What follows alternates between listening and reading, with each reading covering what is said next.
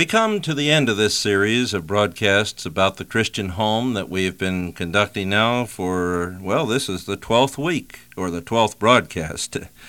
And we're looking at 1 Peter 3. We've looked at many things here in Ephesians 5, things that we haven't talked about concerning the Christian home before on this broadcast, but things that are very vital and very essential to having the right kind of Christian home. And last week we were talking about, or last broadcast we were talking about not returning evil for evil or insult for insult. Now we're going to talk about the rest of that, the positive side of verse 9, but giving a blessing instead. I think that this is the most important thing for us to understand. A blessing is not what a lot of people have turned that good word into in our day. I've heard people say, well, I'll bless him all right.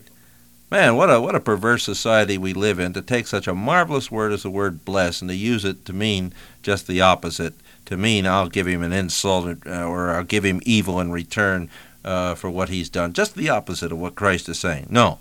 What does the word blessing mean? Giving a blessing to somebody who has done evil to you, to a wife who's done evil to you, to a husband who's insulted you. How do you give a blessing instead? And what is this blessing anyway?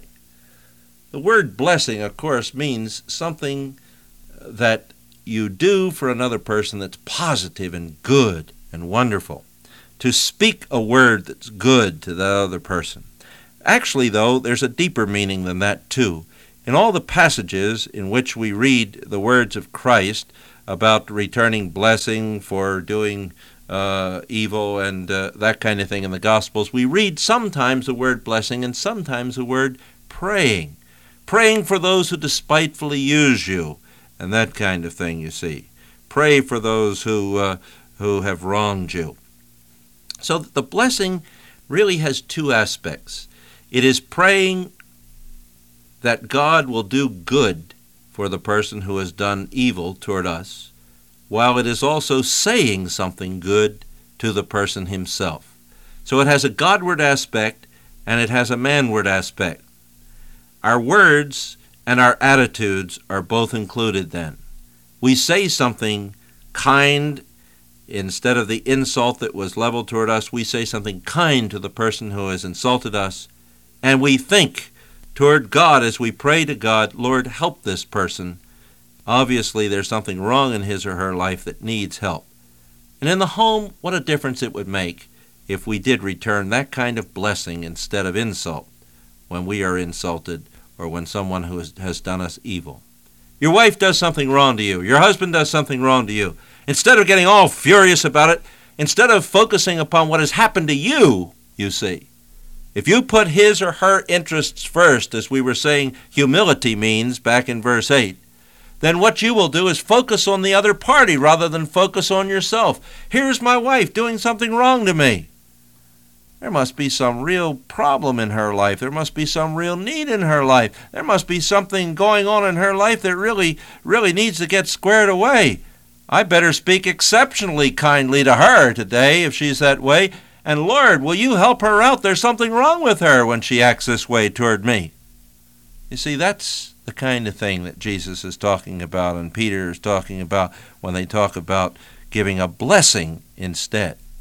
In other words, asking God to help the person and do good for the person and saying something kind and sweet, a soft answer to the other party. In Romans 12, where we have an echo of this very sort of thing, we have a very interesting additional comment that's made. In that chapter, we read that in order to do this, we have to do something else. We read in verse 17, never pay back evil for evil to anyone, but respect what is right in the sight of all men. And the word respect is not a good translation. The best translation is plan for what is right or what is fine in the sight of everybody. Now, what's Paul saying there? Well, he's saying in Romans 12:17 that if you really want, in the heat of the battle, when somebody has insulted you or done something wrong to you, if you really want to obey this commandment, not to return evil for evil, but to do good rather than evil and overcome evil with good, and to give back a blessing instead of an insult, you're going to have to plan ahead to do it. And you know that's so true. What we do on the spur of the moment, what we do in the heat of the battle is usually very poor. It usually comes out the wrong way. You know how many times you've kicked yourself afterwards for what you've said quickly on the spur of the moment, or what you didn't say, or how you said something, or how you failed to say it. You know that those spur-of-the-moment decisions, those spur-of-the-moment words are really very poor. How are you going to overcome that? There's only one way. You've got to sit down and take the time and the effort and think through what it is you're going to say when you get into the clinch the next time. That's the only way that you're going to make a difference when you do. The only way to come up with good solutions is to plan them. Plan them ahead of time. That's the way it is, with child discipline. Here's a little child comes walking in over your newly waxed floor with muddy feet, and you get all upset and you scream and you say, "You're not going out of this house for a week!" Well, now, who in the world have you punished?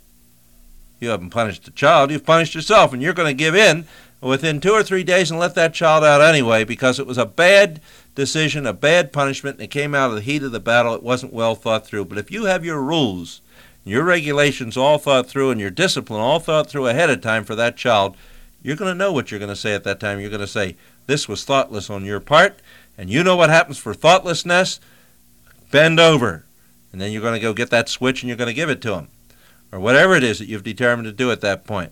And it may be you have to even write out those rules at times in order to remember them until they become a part of you instead of the foolish things that you might do otherwise out of the heat of the battle. The same is true in answering another person back. You may even have to think it through, write it down, keep it in your pocket, and pull it out on a piece of paper if necessary and read it to yourself before you say what you're going to say. But you think through what you're going to say ahead of time.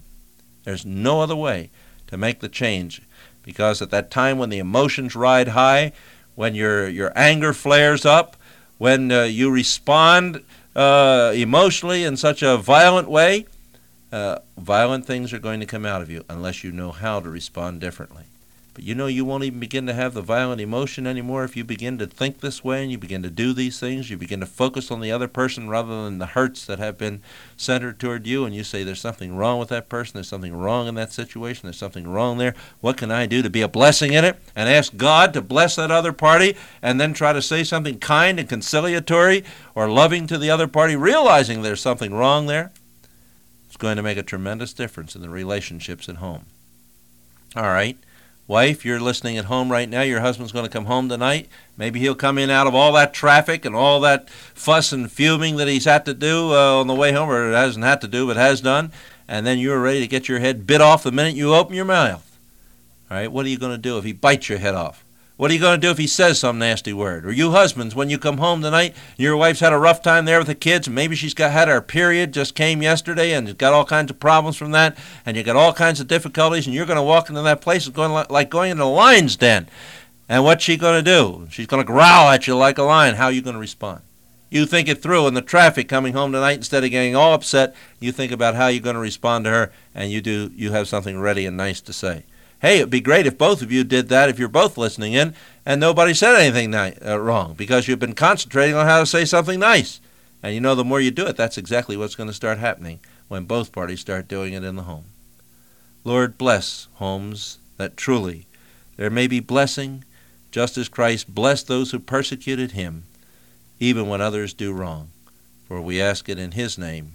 Amen.